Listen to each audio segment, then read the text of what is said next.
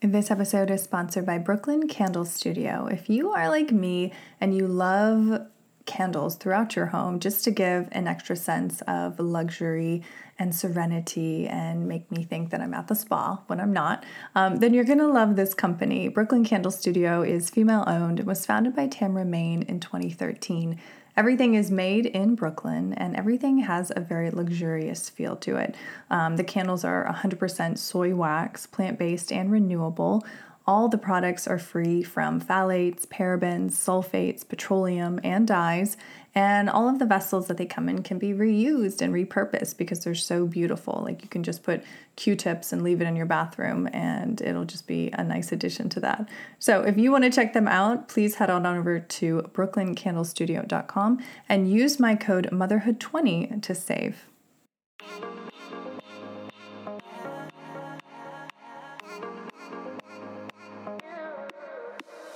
You are listening to the Motherhood Unstressed podcast, and I'm your host, Liz Carlisle.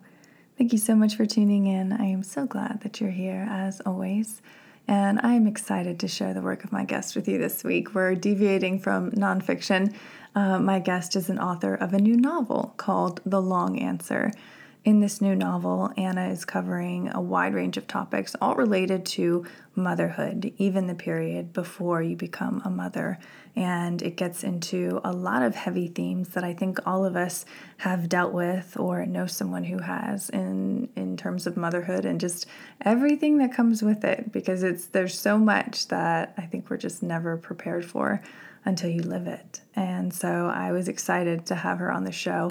This conversation is going to be all about how she wrote the book, what motivated her, her own journey, and then also we talk about the greater complexities of motherhood and female relationships in particular. So hope you enjoy this episode. If you do, please share it out and please leave us a review. Enjoy this episode with author Anna Hoagland. Well, hello, Anna. Welcome to the show. I'm so glad that you're here. I'm so happy to be here. Thank you so much for having me. Absolutely. Like I was saying before, when I looked at your work and your new book and just everything that you're bringing to the world, I knew that there was a natural alignment for the listeners of this show. So before we get into all about the book and the work that you're doing, can you give us a little bit of your origin story and how the events in your life led you to the page? I'm from the Berkshires, a very rural part of Massachusetts. It's very beautiful. And I wrote a lot as a child, but I sort of lost sight of it when I was a little older, like teenage years and even into college. Wasn't writing creatively at all. I wasn't even reading as much fiction. I think I got this sense. I don't remember anyone telling me explicitly that writing fiction wasn't a viable career choice for me, but I definitely absorbed that message. I think primarily from what we were taught, what we were reading in classes. I didn't really see any of my own interests or experiences or writers who reminded me of myself being canonized and taught in that way. And so I tried to do more what I thought of as more practical career choices and ended up becoming a therapist. And I really loved that work. I still love that work. But the more I was doing therapy work, the more I realized that the writing drive and the creative imperative in me was only getting stronger. It wasn't quieting the way that I had anticipated it would if I just sort of didn't look at it for long enough. And so I ended up applying to MFA programs and didn't think I got in. And then I was very lucky to be accepted. And was able to give writing my full attention for the first time in my life. And I only fell more and more in love with that life and having reading and writing be my primary occupations of my time. And I found I really couldn't go back to ignoring that inspiration once I had started to give it more attention. Yeah. I mean, we talk a lot about on this show about following the whispers of our soul and that intuition that kind of just leaves these little breadcrumbs. And if we're brave enough to go after it, it's this whole other world opens up. Was there a moment like when you were sitting in class or, writing something, a piece that you were going to turn in, that you were like, this is really fun. Like, I feel like this isn't homework. Like, this is life-giving. I can't think of a specific moment, but I felt that way. There were so many moments like that.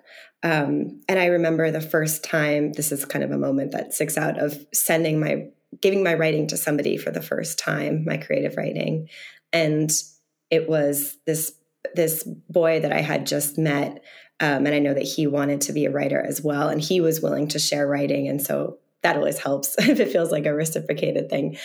And he was so encouraging, but also helped me to see ways in which it could be stronger. And I found myself really wanting to go back to that piece of work and make it better. And we ended up getting married. He's my husband now. Oh, wow. And it's always been a part of our relationship, like sharing our work. And I hope that I would have found my way to becoming a writer eventually anyway. But I think that we met each other at a time when we were both really trying to make that a bigger part of ourselves, and I think helped each other make it real and not just a fantasy. Yeah. I mean, to me, that just spurs so many questions about like what happens when we're truly on our life's path, like our highest alignment with what we love to do, what we're actually good at, what, we see progress in making, and the progress feels good. And I think that that's such a clear example of that. It's like you were doing what you were interested and love to do, and then you meet your future husband who's also helping you. It's like all these elements of the universe coming together to help you on your journey, on your path while you're here on Earth. And I just think that that's just really cool, and I love that happened for you. But let's get into the culmination of all of your hard work into your debut novel, The Long Answer. And I was reading all the reviews on this. I mean, there's been an overwhelming response. What was it that made you want to bring these stories in particular about the complexities of female relationships, about the grief and the burden that mothers face that nobody really talks about? What made you want to birth this book to the world? It was really what you just said about no one really talking about them. And I felt I think these conversations are happening, and actually more and more I've seen even the last several months, part of that being the overturning of Roe. But also just I've seen more conversations around it, but I still feel like they are done on such a small, intimate scale, like friend to friend, mother to daughter, sister to sister. When they happened, it seems like they were happening on that level. And I felt so humbled by pregnancy really right away. I started writing this book early on in my first pregnancy. And before anything had gone wrong with my own pregnancy, I was so I needed stories of how other women had navigated this extremely natural and normal process that was also so extraordinary and uncomfortable and exciting and scary and all of the things. And I just wasn't finding it. I couldn't believe that I wasn't finding those stories in the places I thought I would, like in the library or even online so much. And that desire became much more of a mandate for me when I lost my pregnancy at 5 months. It was a very severe heart defect that we learned about at the anatomy scan at 20 weeks. And so it was an abortion, a late-term abortion. And I felt even more at sea in terms of finding stories that could help me to understand what was happening in my own body and in my own life. And also, I would say even more importantly, how to move past that shock and grief and go on to try to get pregnant again, because I still wanted a baby. And pregnancy loss is unfortunately quite common. My type of pregnancy loss is less so, that late, that far along. But still many, many, many people have gone through it. And I was not I needed a guide. And I was very fortunate to have a couple of people in my life, namely my own mother, who had a similar type of loss with a pregnancy before me, who I just talked on the phone with her for hours and hours in those days right after the loss. And just started writing what we were talking about. And in some ways, I feel like the book is full of my imaginary friends that I wish that I had been able to talk to during that time.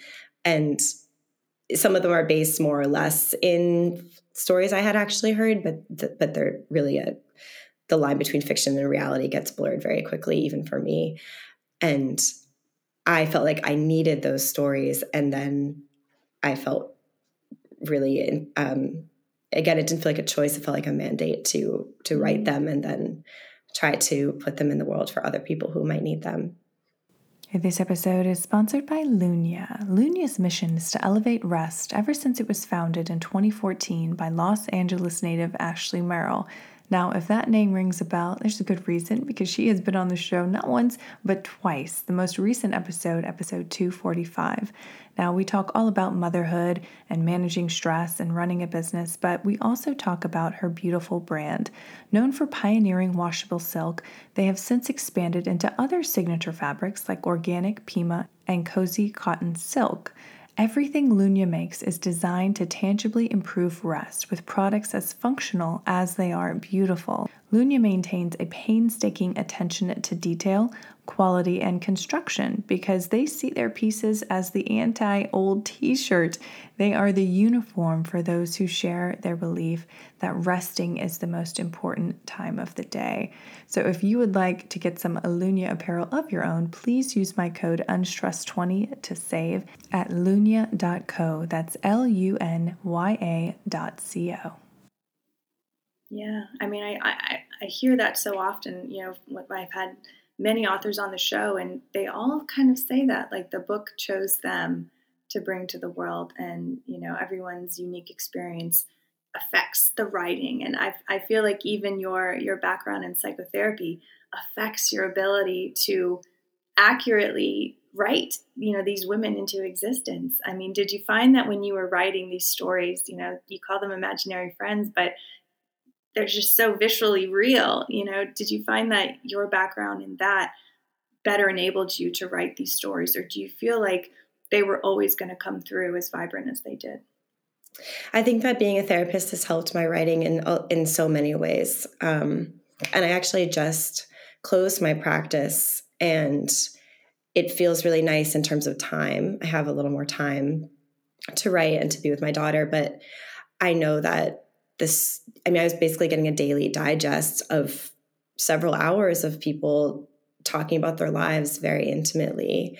And that is such an honored position to be in, and did inspire me, and also just in life, not just in writing, but definitely in writing as well. And when you hear similar themes in people, I see a lot of women who most of my clients are cis women, not all, but just most of them are cis women around childbearing age, like, or trying to get pregnant or just had a baby. And so these themes are very much in my clinical work as well. And hearing so many of them say thoughts that I've had and fears that I've had, and them talking about, like, why didn't anyone tell me so many things? And I would have loved to have some more narratives around this. And so not only was I getting their stories in just so much beautiful detail, I think so many people are just such naturally brilliant storytellers, but also emboldened me to know that I am not the only person who has thought about these things, felt these things, and felt alone in these things, even though I think we know intellectually we're often not alone. It can feel very isolating, and it can be hard to really absorb that other people are going through this. And even if they are, like, we're not talking to them or we don't know them, we might be on an online forum with them tops. So this, I felt like I wanted to communicate I just want to bring some themes that they were working through that I was also working through, just into something that could be more widely shared. Because I think that the reason these stories are so quiet is it's kind of a chicken or the egg, maybe, that they're not in mainstream media as much. And so we don't talk about them. And because we don't talk about them as much, they're not brought into mainstream media. So I just wanted to push that for many personal reasons and also political reasons and many, many reasons. Felt like I wanted this to be talked about more and talked about with more nuance as well. Yeah. And I think you're spot on. I mean, it is because we don't have these stories, on the shelves and have had them for years, and people can just reference and feel emboldened themselves when they read books like yours. Do you feel like there is a major shift happening? Even just publishers saying yes to books like this. Do you feel like there is a shift happening across the country, across the world, towards more honest, raw, real, unglamorized storytelling about women by women? I think there is a bit. Yeah. I don't know every book that's coming out at the moment, but I am seeing more titles that are around, and just articles and little features and lots of things. And they stick out to me more, but I think that there are also just more of these stories. And again, that's partly because of politically what's going on, but also I feel like there's been a culture shift toward more truth-telling, and it seems related to intuition to me as well, and more just sharing and trying to break any shame or stigma that might be surrounding these issues for so many people. And I think the more we bring them to light, the more it minimizes those things, hopefully, or at least starts to normalize them more. And I think the intuitive movement is that part of that is that I think a lot of women, and not just women, anyone who's gone through something like this, but I'm finding that a lot of people do really want to share these stories and do have a compulsion, like I did, to write them or talk to their friends about them or broadcast them in some way. But so it's not quite a chicken or the egg, because I feel like there is a force that is telling people to not talk about these things and to be silent around them. And then it creates that feedback loop where, we are quiet, so they're not brought up, and they're not brought up, so we are quiet. And I think there's been a real strength in numbers, really reassuring, containing thing I've seen of people just sharing a lot more. And I really just wanted to be a part of that. I don't think we can have too many, because they're all so different too. The stories are so different. And we need all of the nuances and all of the differences to be shown. This episode of Motherhood Unstressed is sponsored by Sambucol. Fall is right around the corner, and you know what that means? Cooler weather, layers, and of course, the kids are headed back to school. Did you check off all those items on that never-ending back-to-school list? New clothes, notebooks, pencils, brand new backpack. The kids want it all. But have you thought about how to keep them healthy when they're heading back to school? That's where Sambucol comes in. My kids and I recently started taking Sambucol every day to help support our immune system so we can keep doing what we need to do. Sambucol is made from premium European black elderberries, which are a natural source of powerful antioxidants and key vitamins like A, C, and E. They help support a healthy immune system and help you power through your day. What's so great about Sambucol is that they have tons of different ways to get your daily helping of black elderberry, like syrups, gummies, chewable tablets, drink powders, capsules, and more. They even have products made just for kids, too. Now, they might have a wide range of products, but in our house, we love the gummies. It's just such an easy and delicious way to get those key vitamins in. My listeners can get 15% off their next order of $9.99 or more at SambucolUSA.com by using my promo code Motherhood15 at checkout. And here's a pro tip. Save this promo code and the website address for your notes app. I know you're busy, too busy to remember this promo code and sort through episodes to find it again. Save it and use it when you have a few extra minutes to shop. The code again is Motherhood15, and the website is SambucolUSA.com. Yeah. I mean, one of the things that's come up a lot when I've interviewed like parenting experts and psychiatrists and psychologists, it's like we want to present this facade that we have it all together, in our lives. We have a beautiful home, we look good, we're in shape, we're eating healthy, we've got happy, healthy, smart kids. And so I understand, I think, why people don't want to share the harder things, the more difficult aspects of life when life feels like it's all crumbling around us. I mean, I get it, like we don't want to show weaknesses because we want to seem like we have it all figured out. Do you think that that's the reason, or am I missing something? Is there another reason why people close in these stories? They don't want to share them because, I mean, I've had friends who have had miscarriages and they only told a couple people, they didn't share it out. They didn't talk about it. And even I feel like I can't bring it up to them now, and I don't want to hurt them by bringing it up. So what do you think is really holding people back, women back? And what do you think would fully break that out, if they do want to seek healing and community? I think so much of it comes back to, well, a few things. One being shame. Just if people feel like something's wrong with them or they're at fault for any reason, I think that would make a lot of sense why someone wouldn't want to be more vocal about it.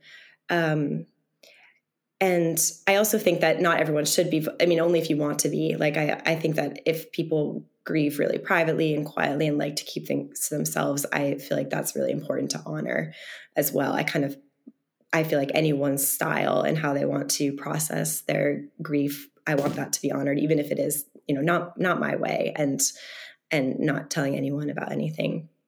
And then I think a much bigger and issue that we have culturally is, and this isn't even around specifically related to pregnancy loss, but it's just around grief in general, and that discomfort, not knowing how to talk about grief, honor grief, make room for grief. It's so uncomfortable for so many people to talk about when there's any kind of loss in someone's life. And that feeling you just described with your friends, I feel like I've been on both sides of that now. Like I will have a friend who goes through something really, really sad, and I will want to let them know I'm thinking of them, but I also don't know if they want me to respect their privacy. Should I wait for them to come to me? And then sometimes the conversation never happens. And I have also been the one who went through something traumatic, and I felt like a lot of people thought that I didn't want company or didn't want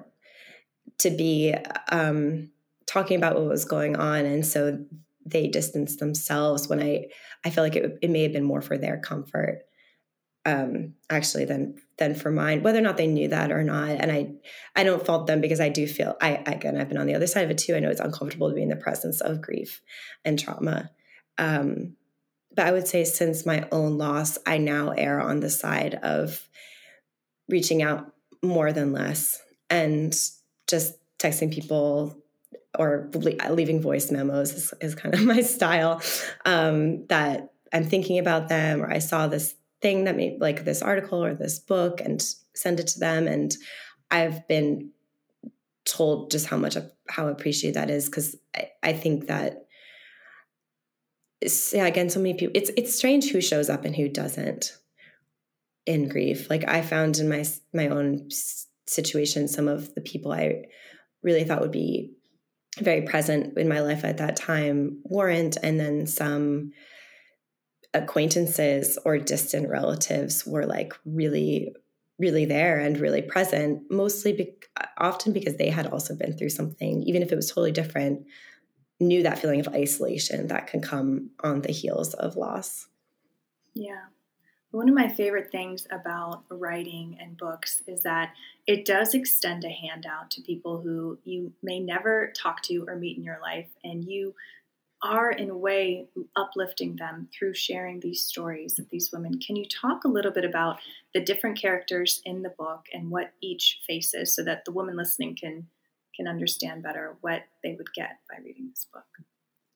Sure. There are a few sort of main characters in this book. There's the Anna character, kind of holds them all and curates their stories, but One other character is currently pregnant, but thinking about an earlier marriage and earlier loss and kind of a whole other life that she lived before she had this new family, and this complicated feeling that she has that I actually now share now that I have my own daughter, of grieving a lost relationship and lost child, but also feeling grateful for anything that had led her to the daughter she now has, or the child she now has, and the marriage she now has, and this kind of holding the grief and the gratitude both.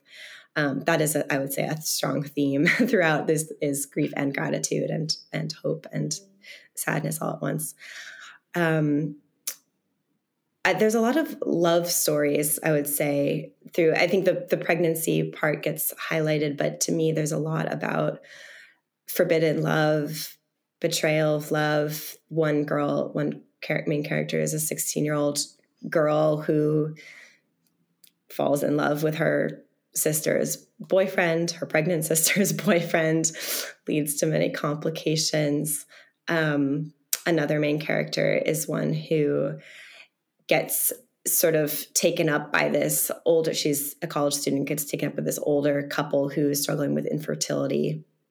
And she kind of gets roped into that, helping them with that. I try not to give too much away, but kind of a teaser trailer of some of the stories. And another thing, and to me, actually, this book is about sisters and female relationships almost more than pregnancy and child making and mother becoming, because I think those things are so inextricable.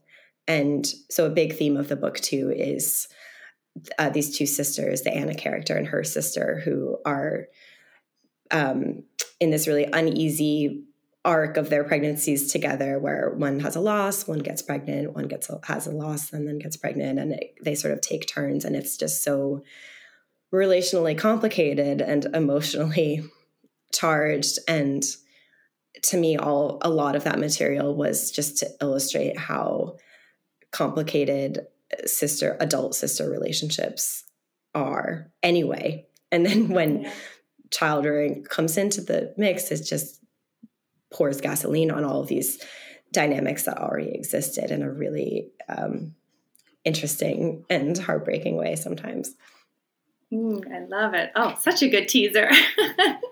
I feel like, talking about these types of things, it can feel heavy at times. And, I'm sure even while you're doing promotion for the book, it's hard to talk about grief and loss and all of these things all of the time. But writing through this and talking about it now, did anything surprise you? Did you evolve your view of sisterhood, of motherhood, from the beginning of when you started the book to when you were, finishing it out? Definitely. And so much of that has to do with what my own personal arc was over the course of writing this book. So I wrote the book over 3 pregnancies. The one that I lost at 5 months, and then I had an early miscarriage after that. And then I became pregnant with my daughter, who's now 2. So most of the book I wrote over the course of that pregnancy with my daughter, which was a very anxious time for me because I had two previous losses. And I felt very much in the mud of figuring out how to survive this moment while writing it. And I finished the book at 38 weeks and signed with my agent on my due date, and then gave birth 36 hours later and sold the book a couple weeks later. So wow. To me, the book finishing and becoming a mother were really within the same breath. It was the same moment of my life. And it was very strange sometimes reading, because then there are edits that come after you sell it. So reading over the book and doing some edits, witnessing myself in this moment of my life of such unknowing and such pain and hope and so many emotions of that time while breastfeeding my daughter, so now I'm a mom, but reading when I didn't know if I would ever become a mother. And it's I think this is one of those things that we always know, but then really understand when it happens to us, that there is no like ending to these stories. So it's not like, oh, then I had a baby and that was the end of my story. For most people, that's what they consider the beginning of their motherhood journey, is when they have the baby. And so it's, now that the book is over, but I'm the Anna writer, real person, is now a mother who's holding the losses that I think about, sometimes a lot and sometimes not a lot, sort of depending on what's going on. And realizing just how unprepared I was for the reality of actually having a baby. And so the whole thing has just been so humbling, that the emotional complexities don't end when you get the thing that you want. Having a baby is also complicated and hard, and I'm so grateful. And being a mom is kicking my butt, at the same time. So that's what I'm writing about now. That's the next book. Yeah, you can't stop. You have to continue this on. At the heart of what I really want to bring to the listeners is obviously knowing about the book, knowing that this exists in the world. But what ripple effect do you want it to have? Did you see for this book? As I was writing it, I was writing out of such a survival state that I really didn't imagine it being in the world. It was really for, again, the imaginary friends that I feel like I needed at this time of my life. It's been more recently, I'd say in the last year or so, I sold it 2 years ago, that I have been thinking more about that. What kind of impact do I want this to have? And I hope it has this is just my hope. I don't know if any of these will happen, but my hopes are that some people reading it will just feel seen and validated, and feel sure that their stories are important too. And that would happen when anything that has happened to them is real and matters and is worthy of literature and being in books, and just help them with whatever they are going through. And I also am having more hopes that it might actually sway some people who aren't fully aware of what abortion really means, like what all the ways that abortion can look like. So I think that the abortion that I had is one that I haven't seen discussed very much, really from any side. It's sort of absent from the discussion, the political discourse completely around babies who will not survive, or might survive for a very, very short time in a very painful short life. That is also abortion. And so I'm feeling more of a political drive now, now retrospectively, that this might complicate the view that some people have around who gets an abortion and why, and what that looks like, and might make some people think a little bit differently, maybe even vote a little differently, in my highest hopes, around some of these issues. And just be talking about it more, talking about the more complicated we see any issue of reproductive choices, the better. I think when we start to really oversimplify and have ideas of archetypes around who has this and who doesn't, it's so much easier to other and discriminate. And if we see everyone who goes through something like this as like really human and really full of lots of, it's just, there's so much going on with every single person who goes through something like this. And it's not something that really anyone wants to go through, even if they're choosing it. So I'm hoping that it will contribute some facets of that I haven't seen very much. Yeah. I mean, storytelling is the best way to really help others understand and have a more empathetic view. I mean, I fully believe that. I mean, I said this quote all the time, but you live one life. If you read, you live 1,000 lives, and you are contributing to that. So thank you. Well, we are almost to the end of time. If you have anything that you want the listener to walk away with from this book, from your work, from this talk, what would that be? that what is happening in your body and what you consider your story to be is just as important as anyone else's. I think there's no person's story that isn't worth being written about. And some of us have, really traumatic, high profile lives, and most of us don't. And that doesn't mean that whatever your life is not worthy of being written about or talked about. And not all of us want that, but I think that those are the stories that can influence us the most, is people who we think of as ordinary. I don't really believe there's any ordinary people, but people who are living, sort of unglamorous, not high profile lives.